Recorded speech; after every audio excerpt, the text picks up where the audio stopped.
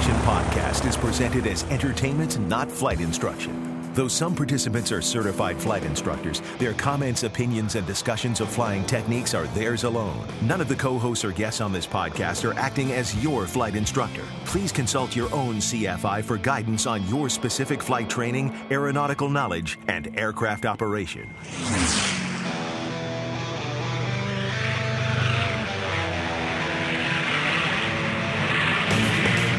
This is the Stuck Mike Avcast, an aviation podcast by thepilotreport.com about learning to fly, living to fly, and loving to fly. Episode 28, Aircraft Valuations, Running the Captain's Gauntlet, the FAA, our picks of the week, and more coming up now on this edition of the Stuck Mike Avcast. Now, here are your co-hosts, Victoria Neuville, Rick Felty, Carl Valeri, and Len Costa. Hello, everybody, and welcome to another episode of the Stuck Mike Avcast, episode number 28. I'm your host, Len Costa, and joining me today are the usual group of aviation poster children. In fact, if you're talking Carl Valeri, it's more like an aviation billboard, but hey. Hey, I resemble that remark. I am for hire, though. That's all good. We love you, my friend.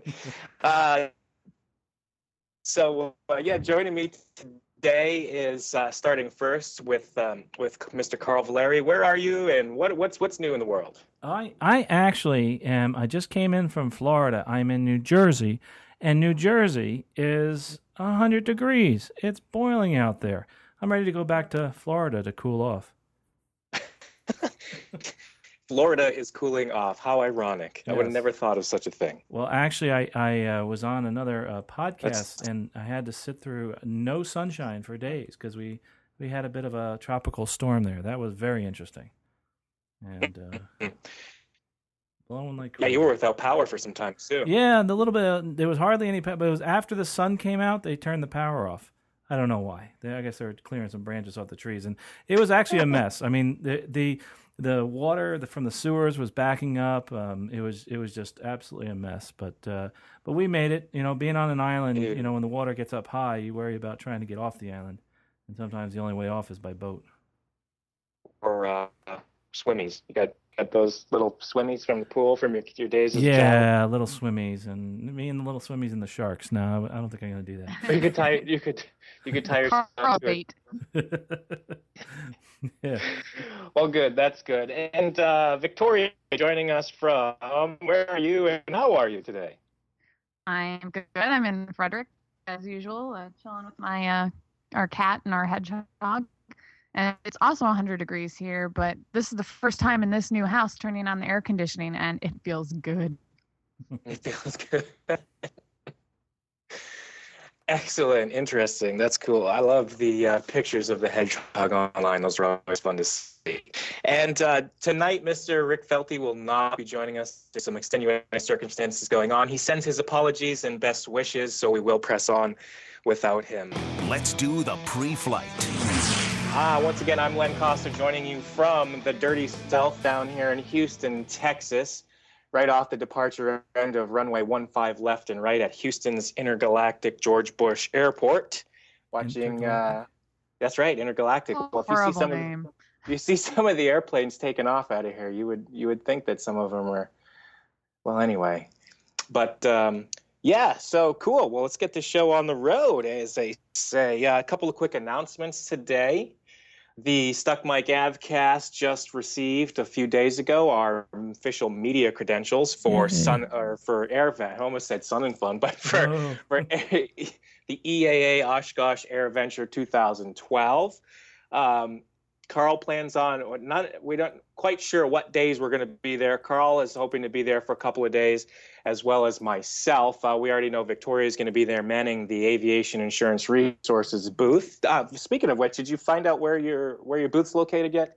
Yeah, we're in it's written on my desk at work, Hall A, I believe, and it's booth 1147. It's by I'm trying to think of.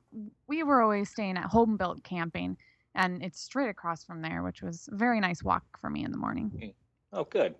All right, so Victoria will be there working, and like we said before, go over, say hello, take a picture, buy some insurance, all those good things. Especially that third part. Yeah, I don't want any photos, just buy insurance. So yeah, we're going to be up there, for a couple of days, and hope to run in hopefully get to see some of our listeners out there. Carl, you had an announcement actually about another air show going on right around Oshkosh time, as a matter of fact. Oh yeah, that's right. It's actually in South Dakota at the South Dakota Air Show in Sioux Falls, South Dakota. Sioux Falls. And that's on the 21st to the 22nd, and they got some pretty cool performers there. They have the Blue Angels, and they have the Harriers. They're gonna have the Harriers there also. So that'll be a neat little show, to kind of a primer for Oshkosh for those folks that are out there in Sioux Falls, South Dakota. Sure, yeah, Sioux Falls is nice. I've spent some time out there with the airline. It's a nice area. I like it out there. What's there to do in Sioux Falls? What's there to do in Sioux Falls? Well, there's let's see. There's you can go down to the river where the falls are. It's actually it's a nice area down there. Pretty cool. One of my new favorite restaurants from doing all this world traveling with this airline job. There's a great place that's not only in Sioux Falls, South Dakota, but also one in Fargo, North Dakota, called JL Beers. They have such a great selection of beer on tap, and some delicious hamburgers. So now every time I go to those two places, that's the new standard. Go for a burger and a beer. But it's just a cool town, and like I said, going down you can take a walk down the river, and it's nice. It's just a nice area. But I used to live up in the Midwest for 5 years, so every time I go up there, it kind of feels like home. So maybe I'm just a little partial anyway. Is that near some school? Like an aviation school? What am I thinking of? Oh, no, that's North Dakota. I'm thinking that's UND. North Dakota, yeah. So that's, let's see, I've done that drive in the middle of the night at 2 a.m., and I think it's about 4 hours. Wow. Mm. For a Dakotan, that's not bad. Yeah, college kids. Road trip. Road trip. Yeah, road trip in the middle of a North Dakota blizzard at 2 a.m., yeah. Sometimes you don't make the best decisions. But anyway, moving forward. Now entering cruise flight. So, getting underway with the announcements there. I'm going to hand it over actually to Victoria. She's got some cool information to share with us about aircraft valuation. Some interesting information. Oh, is this ladies first around here now? Yes, that's right. Chevrolet going on? We're gonna mix it up and throw you under the bus first today. Oh, thanks. So much for that open door chivalry, right? Just throw her under the bus first. Yeah, here, bam, go, Victoria. It's all right, I can handle it. So I'm talking about aircraft valuation today. Unfortunately, airplanes these days aren't the investment they used to be. They don't hold value like they used to, and sometimes when you sell them, you end up losing. It's not, the clean swipe it used to be, especially, for buying an aircraft for training. This isn't the case for all aircraft, but we've been seeing it happen a lot more with this economy and such. So anyway, it's important to know your aircraft's value, whether you're refinancing your aircraft loan, buying or selling an aircraft, or purchasing aviation insurance. In regards to insurance, there are 3 reasons you want to have an accurate hull value. Number 1, you don't want to underinsure the aircraft, nor do you want to insure it for more than it's worth. And lastly, you need to satisfy the bank. A problem with underinsuring an aircraft is what's called constructed total loss. And this is pretty much when, in the case of a loss, the cost to repair the aircraft approaches its insured hull value. So this also kind of puts the insurance carrier in the position where they may profit through the sale of the aircraft, which is not their purpose of the insurance company. The basic problem when you overinsure your aircraft is, frankly, you're paying more than you should for coverage that you don't really need. This also puts the insurance company in a position of moral hazard, as they know that it would be just cheaper to replace the aircraft in the event of a loss versus repairing it. Finally, in regards to the loan on your aircraft, you have to keep the bank happy. I know that's not fun, and we don't like them. But unfortunately, in aircraft ownership, you kind of got to do that. Just like a mortgage, they want to make sure that your aircraft is worth what the loan balance is, as well as that they are covered in the case of loss. So most insurance policies have what's called a 90% breach of warranty. This comes from the assumption that when you took out your aircraft loan, you put down a 10% payment. If you happen to breach the terms of the policy, which is pretty rare actually, and then suffered a loss, the remaining balance the bank holds would be paid off regardless. So that's how they're protected there. A question we commonly get is what could potentially breach a policy.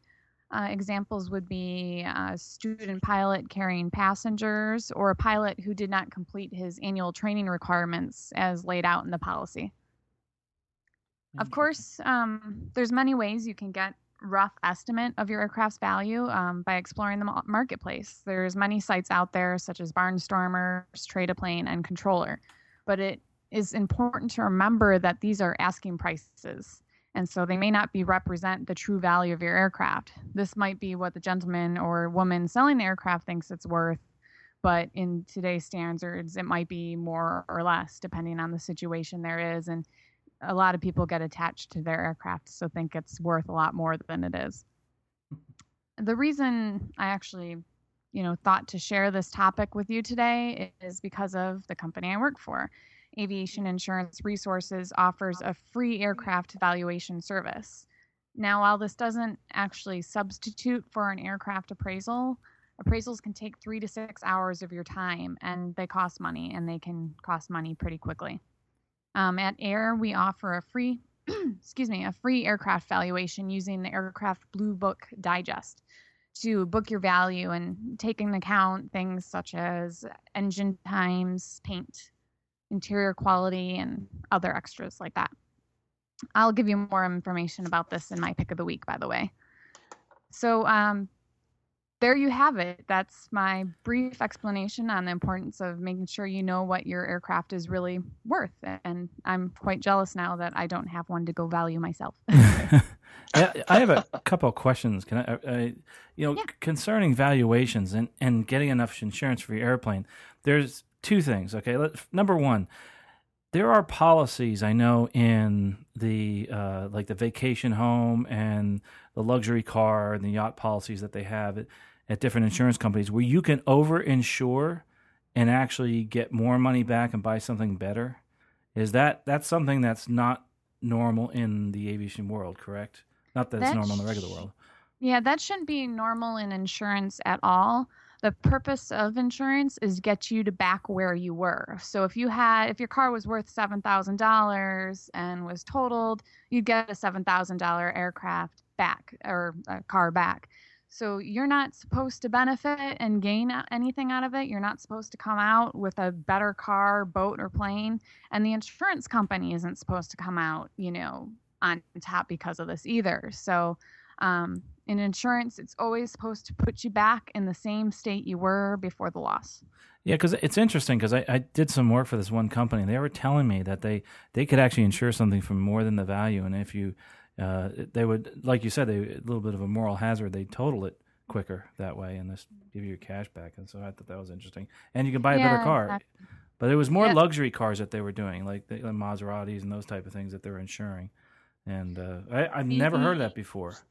Maybe you pay more up front in your premium, something like that. Because I've heard it like advertised if your car is totaled, they'll get you the next year younger. So if you had 2005, they'll replace it with like a 2006. But technically, at least in insurance classes, you're not supposed to get out ahead because of it. Well, I guess that makes sense. But the next question I have is, what about, for instance, this is years ago, had a wheel-up landing in a 182 RG. It wasn't me. It was actually one of the other people in the club.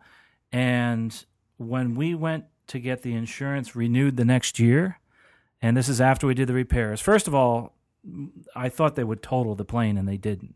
And we put about $65,000 into the plane of both insurance and of extra money to make it nicer. Yeah. But the thing is, the next year our insurance went down. how that's kind of crazy, isn't it? I mean, unless like you were saying, and this is what somebody explained to me, the value had gone down so much that our insurance, even with the incident, went down. I mean, have you ever heard of that happening? I have seen it happen. It's not uncommon for it usually does go up a little bit. Might not be like a double or anything like that. It can go up a little bit. Sometimes it stays the same and sometimes it does go down. It really just depends on how the insurance companies are competing, what their rates are at the time. And I think they take into consideration the type of loss and things like that.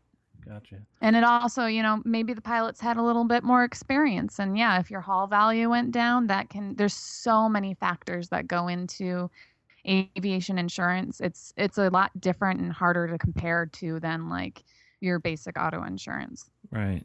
Now, I understand you give this free estimate or valuation of your airplane. Now, say you're shopping for an airplane and you go through a dozen airplanes trying to find one. An individual is not going to keep coming back to you, are they, or can they, or is there some other place they can go to figure out the value themselves? For their valuation? Yeah, just to get it, like if I'm looking at, say, a Baron, and it's, I don't know, P, 58, and I want it in 1985, how would I figure out how much that's worth? Well, usually there's a sale price, and most people, when they call us, they're looking for a quote as well. So if I buy this Baron, I want an idea of if it's really worth what the selling price is. Also, I want to know what my insurance costs would be with it. So we have no problem, if you're looking between a few airplanes. I just did 3 for a gentleman a while back. So, that's no problem. Just quick blue book, see if that's what you really think it's worth. If you think it's questionable, if you agree that, this Baron's worth that much, that's fine. We can go straight to the quoting process. So a lot of our agents can just tell you straight off the bat if that sounds too high, too low, or just about right. So. Gotcha. So like if you're negotiating with somebody and then you go to the insurance and you say, hey, I'm going to buy this for, say, $250,000, and then they say, well, the value of that's only about $150,000, then it's about time to go back and renegotiate that price, I guess. Yeah. It all really depends. Each individual situation is quite different. But if you ever are unsure, or this is like new to you and you see a lot of other ones out there that are lower, definitely just give us a call, ask us. We'll put it through Blue Book and see what it says. One thing that I thought was interesting about valuating airplanes, and I always thought it would be neat if you could find out how many landings it had, because I would want to know that as far as the value is concerned, because you could tell if it was being used for training or not. And usually a training. Carl, isn't that like asking your girlfriend how many people she dated before you? You don't really want to know? No, I don't want to know. That's hilarious. Nice analogy, Len. Len usually brings it down a notch, That's why we love him. Way to go on a tangent. But no, I mean, it would make sense. I mean, if the thing's got like 1,000 landings, you kind of want to know that and all. But I know they can track that in other situations like Part 135 or 121, but boy, if that thing has been hammered in a training, environment. But I guess you could tell that anyway doing a pre-buy. That's the other thing too, is that say you value that aircraft, and then I suggest people doing a pre-buy inspection. I'm sure you folks do too, but they don't have to get insurance, right? You could just insure it without a pre-buy inspection. All we need is your information and know that you purchased it, and Because I sell it right there. We don't see anything like that. That would be if there was concern, that would go to the insurance carrier. Because I tell you what, that can really bite you. I have a friend that bought an airplane and did it basically without a pre-buy. He liked the looks of it, and he wound up dumping $45,000 into it like soon after he bought it. Yeah, why don't you? Oh, sorry. Go ahead. Well, I was going to ask. You can maybe answer this after, but I was a little bit more curious about what are some of the benefits of a pre-buy. I mean, your friend ended up having to throw a lot of money in, but was it for maintenance items, or would have this been stuff he would have learned in a pre-buy, or what are some? Well, I hooked him up with. Maybe either you can touch on a benefit of a pre-buy. Well, in my case, that would be the benefit right there. I hooked this guy up with a mechanic, and the guy said there were so many obvious things that any mechanic would have caught. There's a couple things he wouldn't have, but there's some really things that weren't even bolted down, and just simple things like that they had no clue about. But in my case, that's I'm a big believer. We did a quick analysis of, say, compressions on our own with a mechanic and said, oh, no, this isn't going to work for us. They have to fix this first. We had low compression and, they have to fix the cylinder. But I think, I assume that, Victoria, you would be also advising your clients to go do a pre-buy first before doing anything. Definitely. This is something you're going to fly. You can't just pull over if, the engine breaks down.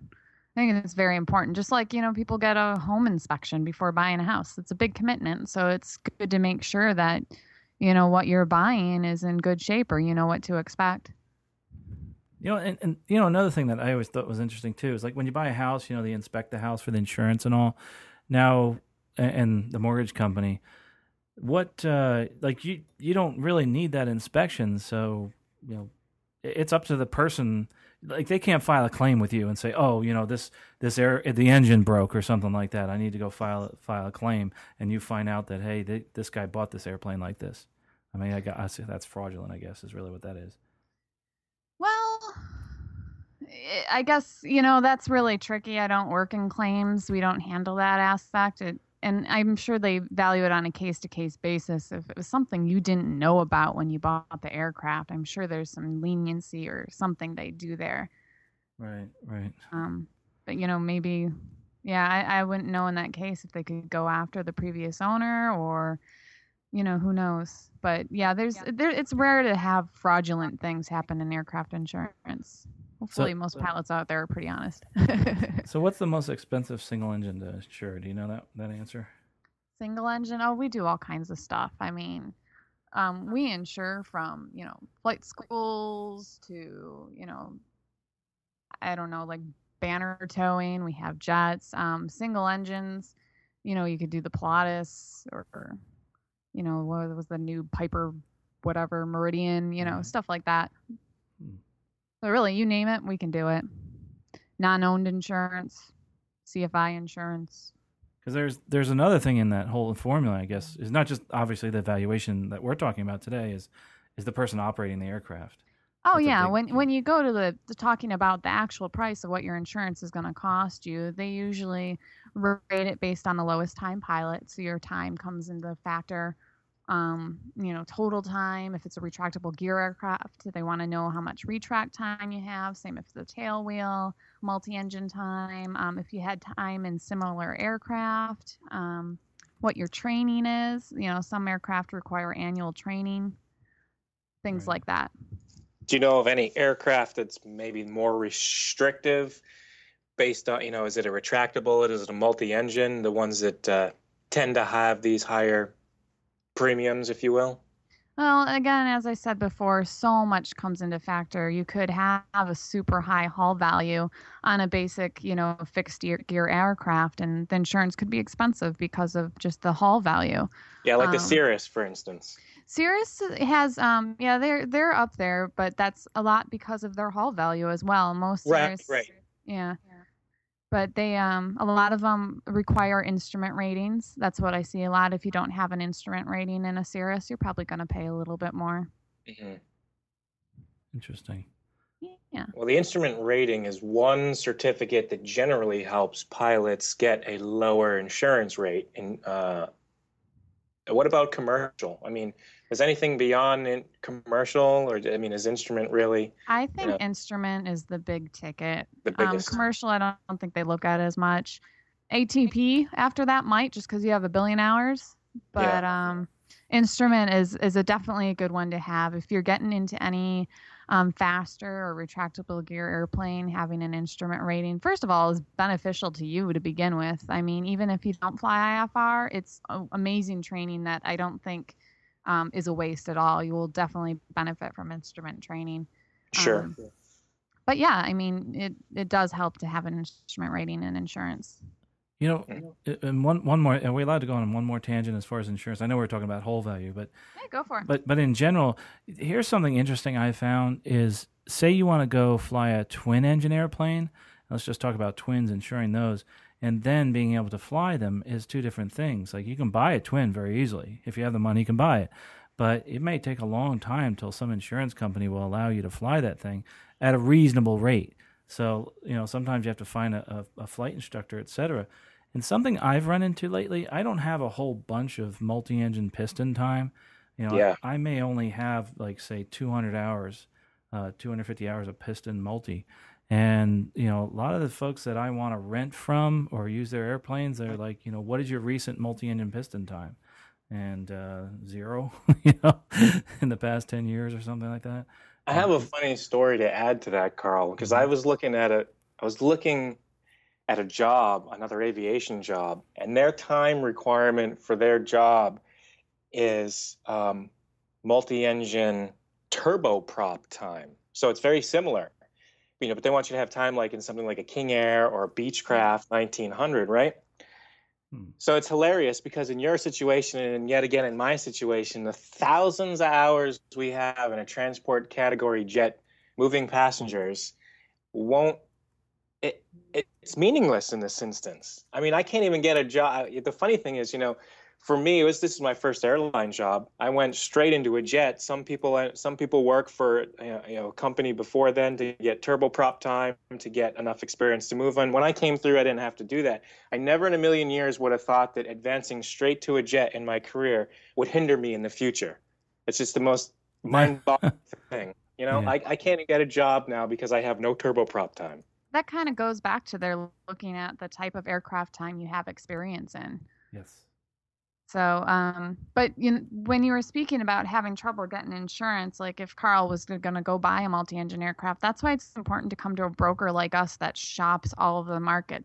We look at not just the rates, but the training requirements that you have to go through and what looks best for your future. So you might start off with a higher rate, with some carrier and have these dual requirements. But once you work your way up and get the experience and your, required time of dual instruction in the aircraft, it will go down from there. It all happens with experience and time. And of course, making sure that, the broker you call covers all the markets. There's a lot of markets out there to shop for aviation insurance. And when we shop all of them, that means we're getting a number from all of them. Well, that's interesting. But I'm learning so much here about insurance. This is terrific. And, how about like renter's insurance? I mean, that must be wide and varied as far as when you're renting a twin compared to renting a single engine, I would think. Well, surprisingly, we do non-owned aircraft insurance, and it's just a set rate. Really? So yeah, we have multi-engine ones. That's a set rate to fly multi-engine, single engine, whatever. If you're just doing the single engine aircraft, yeah, it's a little bit cheaper. But yeah, that's pretty much a set rate based on the damage you're buying, the property damage amount, and your liability amount you want to buy, and your medical amount. So that's just a set rate there. Interesting. Huh. So like if your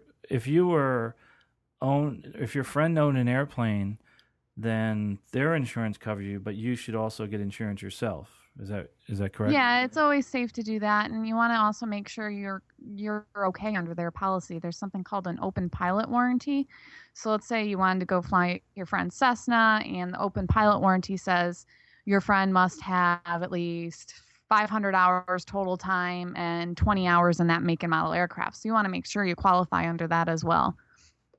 Oh, gotcha. Yeah. That makes sense.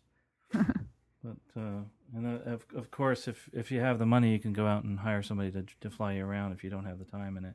And that happens a lot, and it's a great opportunity for flight instructors to build time. Yeah. I see that all the time at the airport, and that's a lot terrific. of people that just buy airplanes and say, "I need a pilot." And that's good. I think that's terrific because they really need.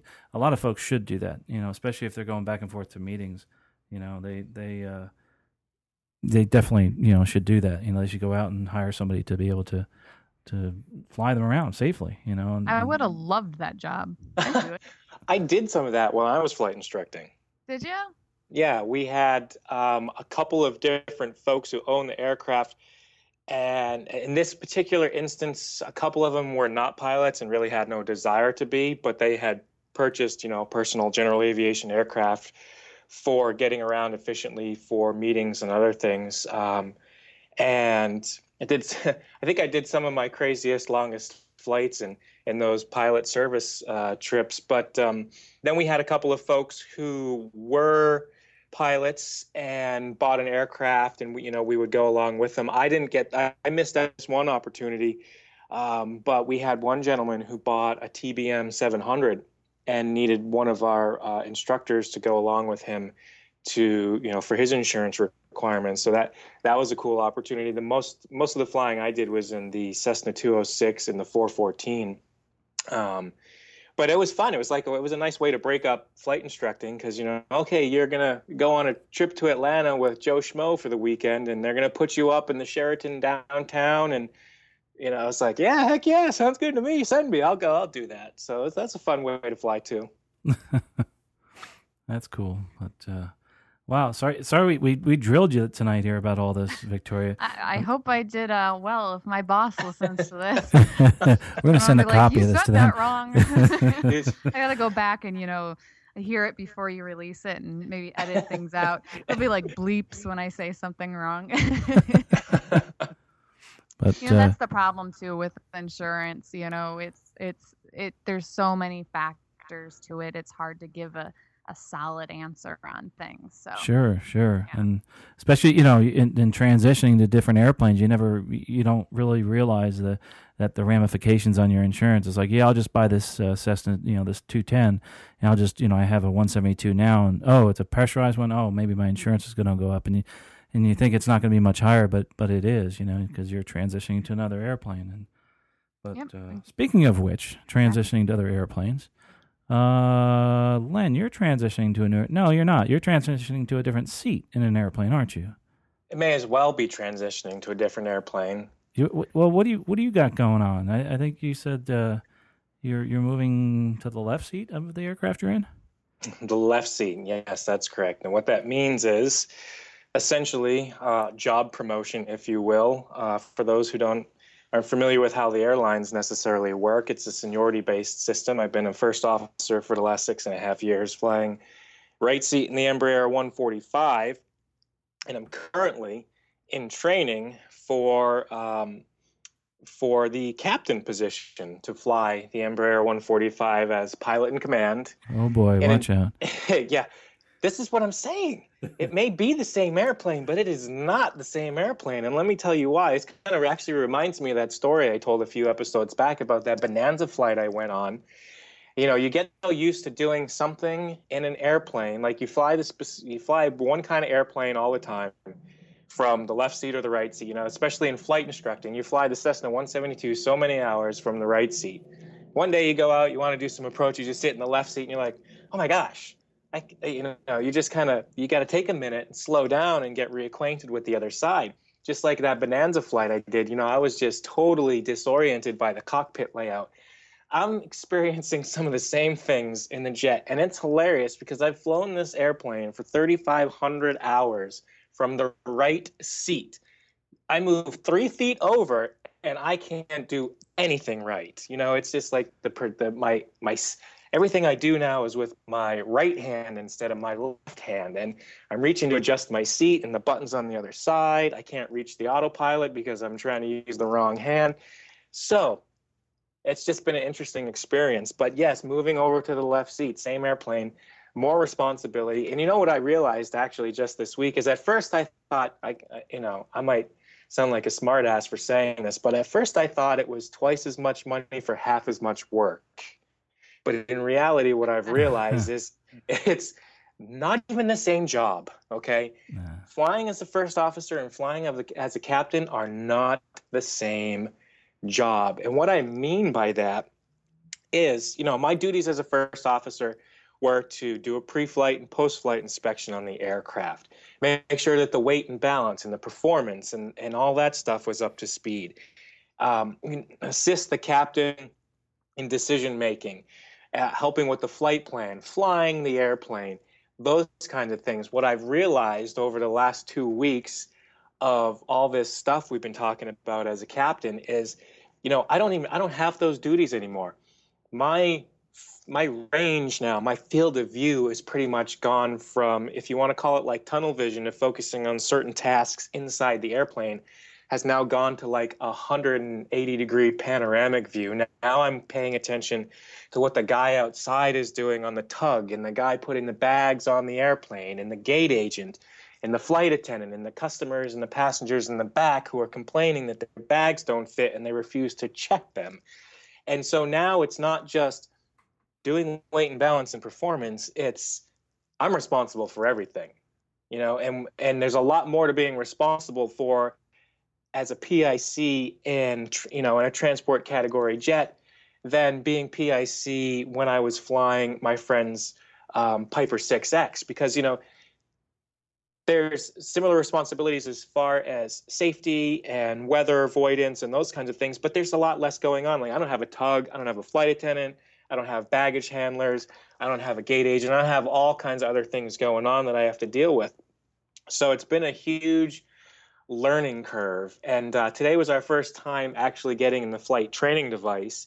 And even today, paired up with my simulator partner, they sat left seat and I sat right seat, and we went through the scenario. So I still yet, as of right now, 2 weeks into it, still haven't sat in that left seat to do anything. But, all these things are going on in my mind about how I'm just going to be it's like, being completely mirror opposite. So it'll be an interesting transition, but so far it's been good. We've had, I brought out my list here so I could sort of give you guys a rundown. Carl, it's been years since you went through captain training, and I don't really sure what people know, non-airline people, if they know much about the process, but this particular process for me consists of, we had 2 days of basic indoctrination, which is it's a process where we go through our flight ops manual and become reacquainted, because you really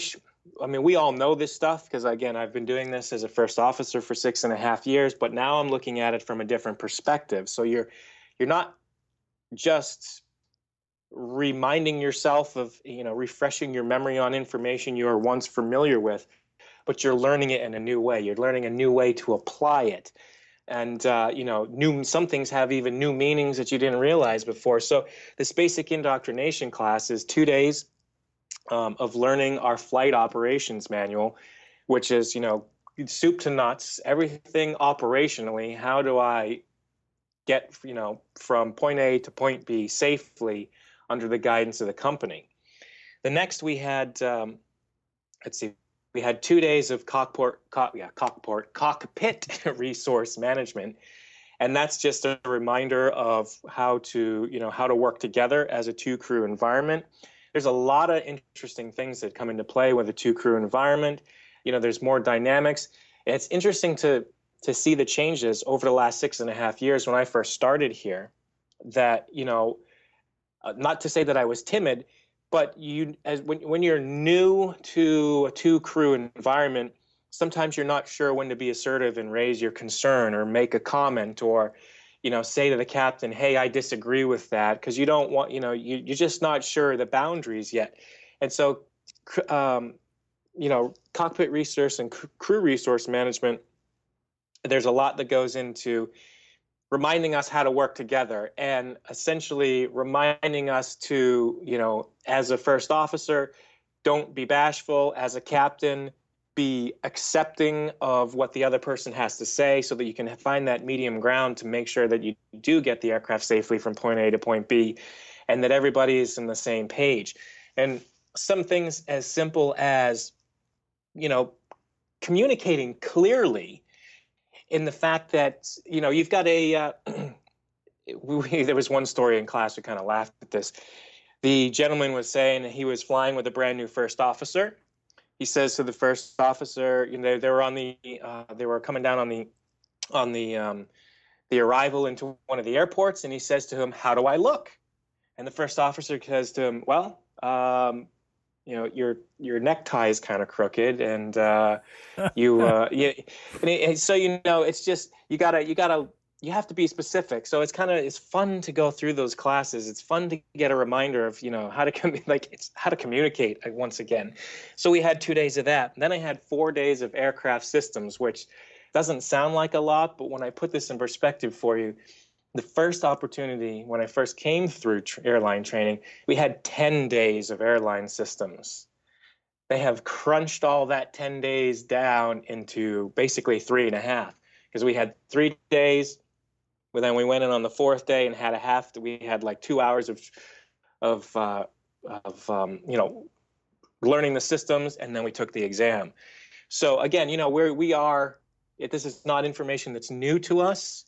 As an aircraft operator, you know what's, the systems of your airplane, but to take 10 days and condense it down into 4 was definitely like, definitely that analogy of putting your mouth around the fire hose there. So that was great. So far so good. And today I had my first, actually yesterday we had, what else do we have? Something, we talked about human-centered automation training, how to basically not let a perfectly good airplane fly into the ground. There's some cool stuff in there. I won't talk too much about that because I could go on about different stories. And then we had mountainous terrain ops. And today was the first time I did the flight training device. So I've got, where's my other schedule? Oh, it's over here. It's on my other side. I've got three flights in the flight training device, which is basically getting acquainted to sitting in the left seat, doing your cockpit flows, which are all brand new because they're completely different. I'm learning the other side of the airplane. The buttons that are on your side, Carl, are not the buttons that are on my side on the overhead panel. So now I've don't switch them in the wrong direction. Exactly, right? Don't turn the fuel pump off. Put it on.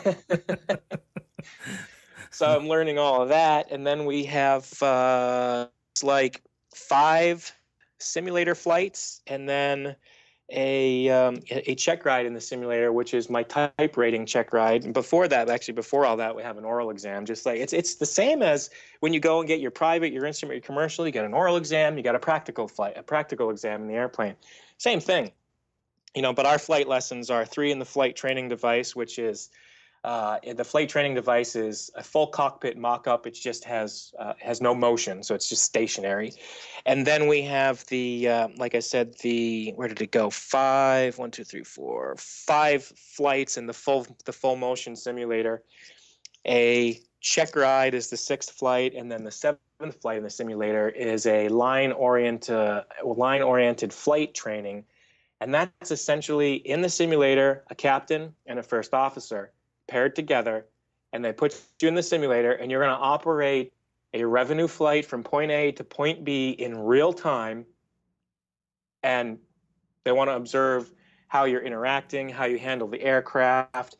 Sometimes they throw emergencies and abnormal situations at you, and so that you're in the safety of the simulator. How are you going to handle this? How are you going to handle that? After that, tell me about as if there wasn't enough things going on here. After all of that, I'm tired just thinking about what I have left here, Carl. After that, I have there's a process called operating experience where you fly with a training captain in the aircraft now with passengers, and they observe you for. You've got the type rating. You've been certified by the FAA for operating this aircraft as pilot in command. Now they just want to make sure that you can still do it safely in the actual airplane. So this training captain will go with you for about 10 or 15 hours and then sign you off. And then one more flight with an FAA observer to give you the final blessing. So I don't know if anybody's counting, but I had the ATP written exam that I had to pass. We had 2 written exams, one last week, one this week in ground school.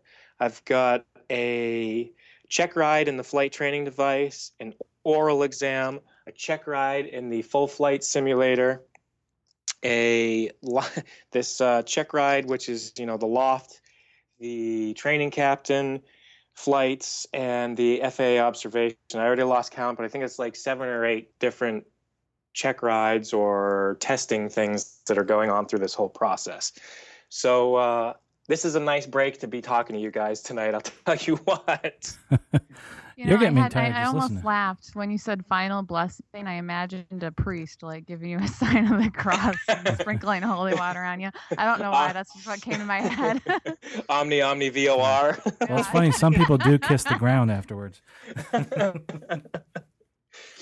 Wow. So yeah, I've been buried under notebooks and just it's been a fun experience. I'm definitely looking forward to it, but it's going to be a change, a huge cultural shock. Oh, sure. You know, like I said, in operating differently, because I'm not here to do task A, B, and C. I now have to expand my horizon and take in the big picture. And while that might seem, kind of silly to you listeners out there, from folks who operated general aviation aircraft, when you put in perspective what I've been doing for 6.5 years, for nearly 3,500 hours of muscle memory from one side of the airplane, that's when it makes a little more sense that, it's going to be awkward for a little, for a time frame, getting used to moving over 3 feet to a new seat, a new perspective, new buttons, using my left hand on the yoke and my right hand on the thrust levers instead of vice versa. So I'm having a good time. I tell you that much. It's definitely been a fun process so far. So at this point, I think I've still got a couple more weeks left. It's not quite over yet. I'm not quite at the halfway point. When we hit that oral exam, I think everything from there is downhill. Yeah. Wow. Hey, I got a couple questions, Len, if you don't mind, about this whole process.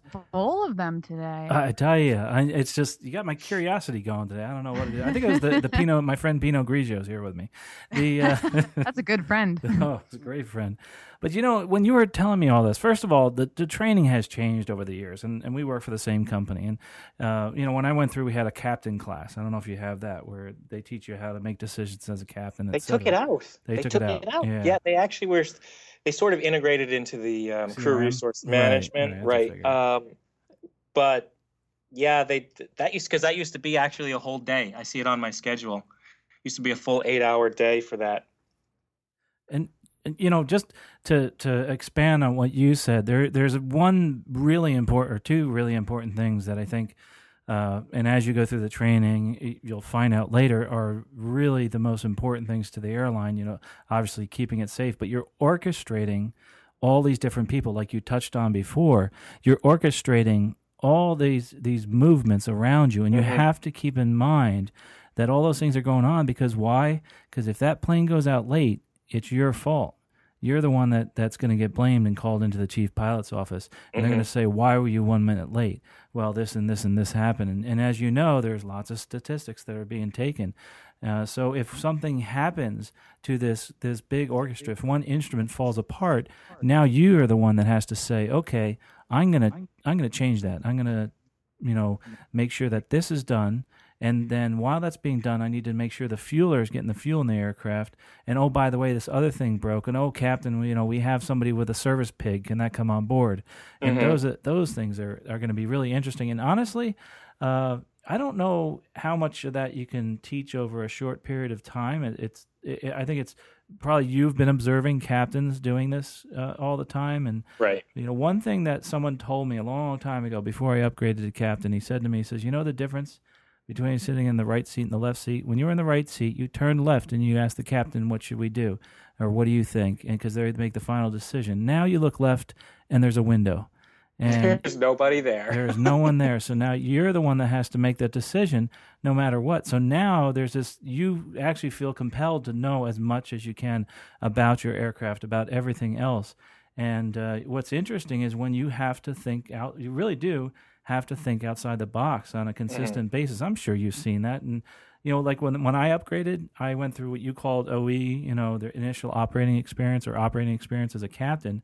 The first decision, this was like my first day, and I'm worried only about getting the airplane out on time. My first decision was the flight attendant calls up and says, hey, listen, we have a man in the back. He's going to Iraq. He put 3 bags on board. He just found out his daughter died in a car accident. What do we do? And I'm like, oh my gosh, I knew what I would do, but I'm being tested right now. And, if it was me, I'd just tell him to get off the airplane. I look at the guy next to me, he's a check airman. I said, well, if it was me, I'd take him off the airplane. He says, you better get that guy off the airplane. He says, I don't care how late this plane goes. We're getting his bags, getting him off the airplane. He's got to go be with his family. I was like, wow, those are the little decisions or big decisions that you make as a captain. Other than, of course, if something breaks and that type of thing, and getting around weather, and are you too far out over the water, and just a whole modicum of things. And I think that'll come with experience. But I'm sure, Len, have you been? I assume been really observing the people next to you when you've been flying. Yeah, I find that there sounds like there's stories out there of some folks who tend to maybe get complacent and just being a first officer and not always participating 100% in what's going on. And I'm not going to say that I'm that one guy who does everything perfectly. But as a pilot, I've always just been I try to be more observant and more cautious. And what I mean by that is the first thing I thought to myself when I actually started this job nearly 6.5 years ago is I realized I was brand new in the airplane, but I also realized that just because there's a guy in the left seat who is more senior to me, these jobs are not assigned based on ability. It's based on seniority, okay? So that person could still make as many mistakes as I could, even though they're the final authority of what happens in the airplane. Something I always took with me was, you know what? I'm still going to act like I'm a flight instructor, and I'm still going to watch what's going on. And when something's going on that I don't feel comfortable with, or when I should speak up, that's kind of how I went into this job. Is I'm not actually teaching this guy, but I'm going to sit here and pretend like I'm a flight instructor just to make sure. I have to pause for a minute because this Emirates 777 is flying right over my head, and it is the only way I know it's Emirates is because it's painted on the belly. Those crazy you gotta hear this. I don't know if you heard that. Cool. Oh yeah, we gotta keep that one in. But airplane noise. So that was sort of my perspective going in, was to just act like a flight instructor, and I feel that kind of carried me through over the years of making sure that I stayed learning stuff. I always ask questions. What's this? What's that? What does this mean? So I feel very comfortable in the airplane and making some of these decisions, but the odd thing being that, after the reason I keep mentioning the 3,500 hours is because 6.5 years doesn't mean squat. If I flew 20 hours, versus 3,500 hours, there's something that you can correlate to. 3,500 hours of my recent flight time has been as second in command. I'm not making decisions the same way that I'm going to be going forward. So that's sort of where, not that I don't know how to, because flying general aviation aircraft as a flight instructor and on those pilot service trips, I was the PIC. It's just something I haven't done recently. So it's kind of reminding yourself of, hey, you're the guy whose butt's on the line here. You in a plane full of passengers. Yeah, I'm excited. Being in a plane full of passengers. You know what I said yesterday? They said there was some comment that the passenger made on the plane about, when us, and we were laughing, and you're like, right, because our lives are less valuable than yours. I can guarantee you, if it's not my day, it's not your day. Or if I don't want to die in this thing today, you're not going to die in this thing today. I want to go home too, so right. I'm going to do everything I can to get from A to B safely. So it's the strangest thing you hear passengers say, but those are stories for a whole nother day. Oh yeah, a whole nother show, even maybe a whole new podcast. Rants from the cabin. Rants from the cabin. Well, that's cool, Len. Man, I tell you, that's some neat stuff. One thing that you said that I think is really cool, and I think our audience really could appreciate, is that these people they're flying their 172. They're the captain. They're making all these decisions. Here you right. are, have thousands of hours, and not that you're not involved in that decision, but you're not the pilot in command. And these folks have been pilot in command for all these years, and they are the captain of that airplane, whether it's 1 seat or 2 seats or 50 or 500. Captain's always going to be the captain, and you're going to have to make those decisions. And that's really, I think it's flying is just a series of decisions that we constantly make, and reevaluate the outcomes of those decisions on a consistent basis. And now what's exciting is you'll be able to do that. Now you're part of that. You are making that decision. Right. And so they're providing me with the tools, and now I'm the one that has to figure out how to put the pieces together. And that's what excites me. It's like, before it was just sitting in the right seat. Things as simple as taxiing. I'm not responsible for taxiing the aircraft. I'm responsible to slam on the brakes if I see something, on my side of the airplane that we may hit.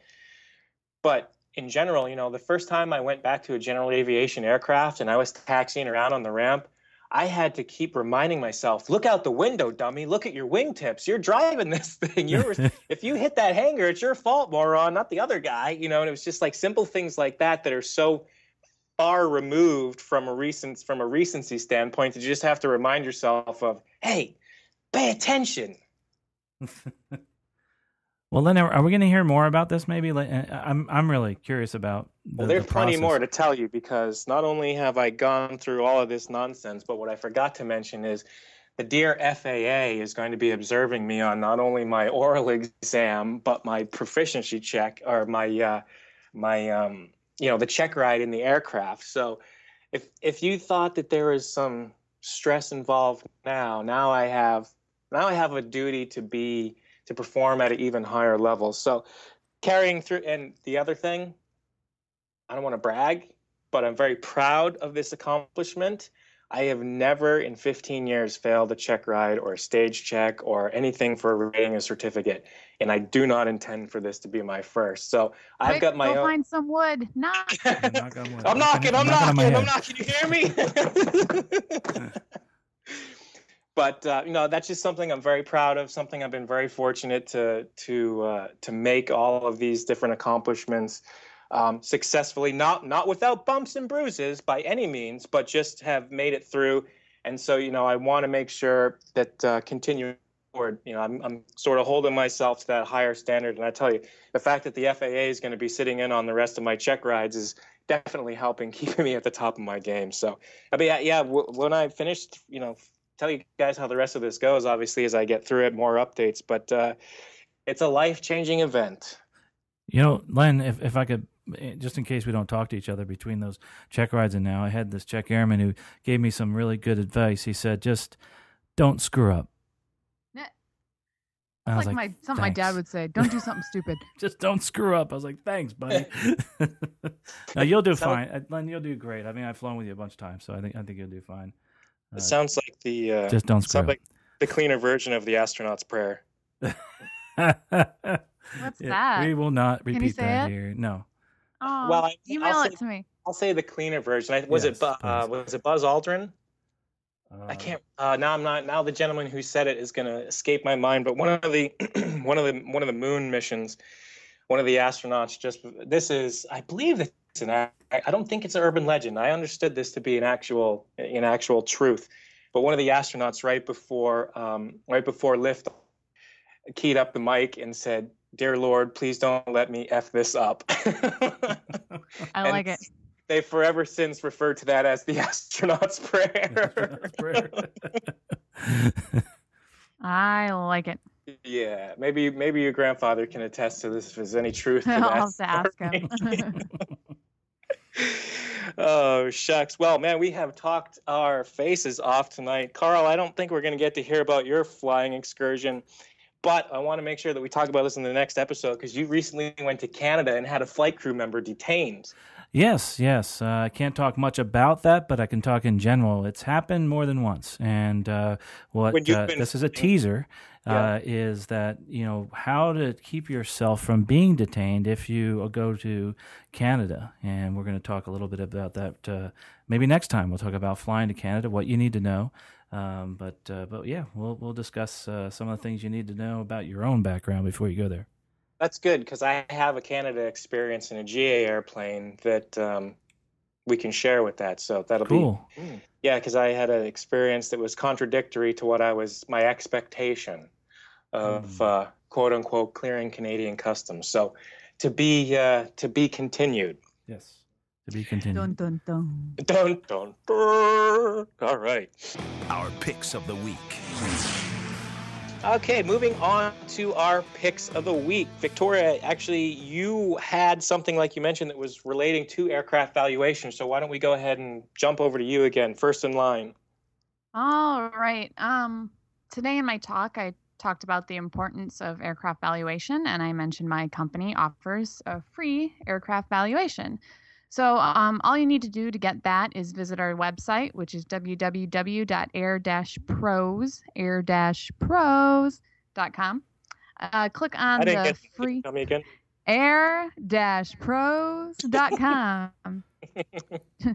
I don't know how many shameless plugs I can shoot in here tonight. You're pushing for a big raise lately. I can tell. Let's see what this, if the social media, podcast world can do for me. You guys do a good job, and that's not because I know you, but I've met your boss. He's a down-to-earth guy. You guys provide, this is no joke, that you guys provide a great service. And when the time comes that I need insurance, I'm going nowhere else. And that is the God's honest truth, and that's no fluff. No, I wouldn't talk about it if I didn't enjoy it, and if I didn't like the people I worked with, or didn't enjoy what we do there, and didn't believe in it, I wouldn't be talking about it right now, and I probably still wouldn't be working there. So that just shows you that we are awesome and we rock. So anyway, air-pros.com. Click on the aircraft valuation button to get started. I think there's a big graphic off to the right there when you log on. Simply fill out the short form, and your request will be submitted to us and sent to one of our knowledgeable agents. And if you're looking for a new aircraft or buying out a partner, if you're in the need of a title search, with one click on the box in the form, you'll receive a 20% off a title search if you request an insurance quote through us. So request a quote, get 20% off a title search, get a free aircraft valuation. That's one phone call, one form that can get you everything you need. So again, air-pros.com.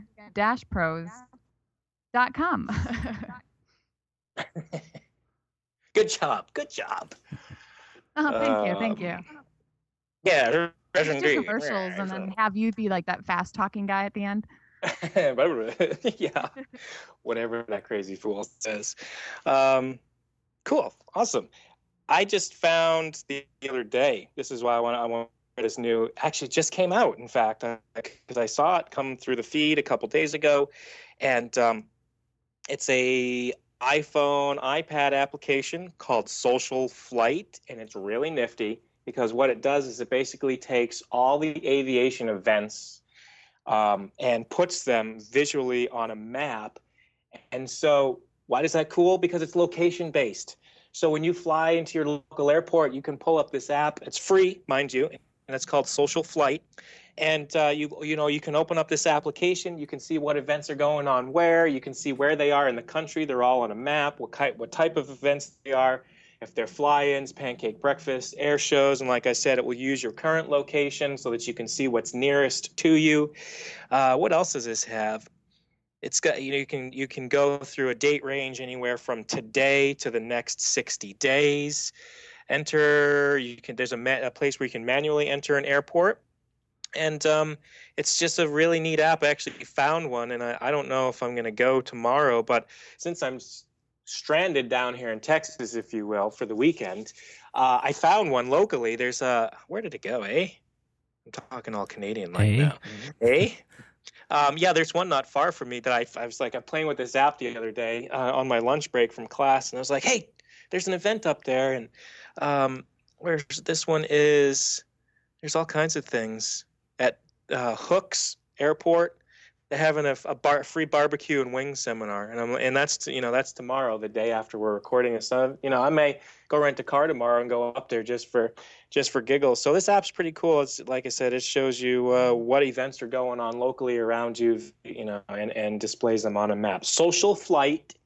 It's available on the iPad, iPhone, iPod. It is a free application. Check it out. Cool. Do you know what's Mr. cool? Carl, what? Wilson just peed on the desk. At least the things that happen while I'm trying to record a podcast. While I'm podcasting, at least you're not eating chocolate, trying to distinguish whether or not that's poop or chocolate on your fingers. Oh yeah, that was an issue that one day. I think I fell off my chair laughing. Washed my hands. Hysterical. That was so bad. I don't remember what I was eating. Oh, chocolate covered popcorn, and it was like getting all melty, and then the hedgehog was nearby, and then I was really confused. So I washed my hands. The hedgehog. Love that little rat. Oh, so cute. Hog, I suppose. Actually, not rat. Carl, tell us about your pick of the week, sir. All right, and let's see. Which one was I doing today? Something historians. Oh, yeah, there it is. Yes, I have it up here now. The Society of Air Race Historians. That's the next on my list. Yeah, this is a really cool website. It's airrace.com. If you want to go there, airrace.com. And the Society of Air Race Historians. These are people that have a real passion for air racing, but they also have a passion for preserving the heritage of air racing, and also they get together for different events. It started back in the 80s, in the mid-80s, and just a bunch of guys got together in the Cleveland area, and what they decided, hey, let's do this again. Let's get together. They had kind of like a symposium, and what they started doing is they wanted to make accurate records of all the different air races, the pilots, the planes, and all these different things, and put them somewhere, and also discuss them. And one of those things that they come up with is a newsletter and a website. It's airrace.com. And this organization, I've learned a lot about air races because I was interested in, what was the predecessor to the Reno air races. I thought, basically that was one of the oldest air races around. Come to find out, Reno is actually young, fairly young, compared to a lot of the other races that are out there. I mean, they had... and you can find this out on their website, but they had like the Gordon Bennett Trophy races back in the 1910s, 1920s, and Schneider trophies, the Cleveland air races, and then of course after the war they had some amazing air races because of all the different fighters that were coming back, and with the P-51s, the P-38s, and all these different aircraft that are really, really cool. Interestingly enough, when I was looking up the history of air races after this past year, they had an incident or an accident, I should say, over in Reno, I discovered that these people really are passionate about their air racing. And the reason we heard a lot from them is that they tried to distinguish between what's an air race and what's an air show. An air race is a race. It's a race car. It's like racing around in airplanes. And if you want to find out who's won some of these events and how fast the aircraft were going, and you can see all about like Jimmy Doolittle and the GB Racer, and you can go find pictures. These are the people. And really, you can join this organization. I think it's fairly cheap, but one of the things they ask is to actually have a true passion or a true interest in preserving that history. So again, that's airrace.com. Check it out, and I think you'll learn something. Excellent. The after landing checklist. Victoria, let the listeners know, as usual, how they can find you, get in touch with you, and pester you. www.air-pros.com. No. Just kidding. Well, you can find me there. But you could, yes. Monday through Friday. Friday. She promises to work a full half day. I promise. Dude, though, I tell you, I would love it if I could work 10 to 2. It would be perfect. I'd be a powerhouse if it was 10 to 2, because then I wouldn't have that wake up moment and then like that is it 5 yet moment. It would be great. Mm-hmm. Anyway, to get in touch with me, www.toriaflies.blogspot.com is my blog, @toriaflies, my Twitter. All right, Carl. Well, when I'm, I guess, not perusing the air and the cumulonimbus clouds of the summertime, I can be found on the internet at expertaviator.com, and that's the same on Twitter and on Facebook, Expert Aviator. Yes, indeed. I am available through thepilоtreport.com, also the Pilot Report on Facebook and Twitter. From myself, Len Costa, Carvalari, Victoria Neuville, and our missing co-host in action, Mr. Rick Felty, we all do thank you for tuning in to episode number 28 of the Stuck Mike Avcast, and wish you guys clear skies and calm winds. Take care, everybody.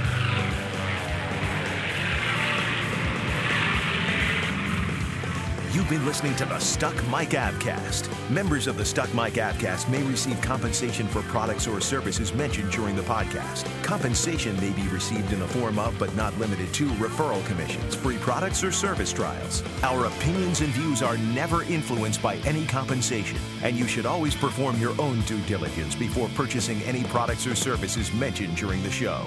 The Stuck Mike Avcast is an aviation podcast brought to you by thepilоtreport.com, a Len Costa production.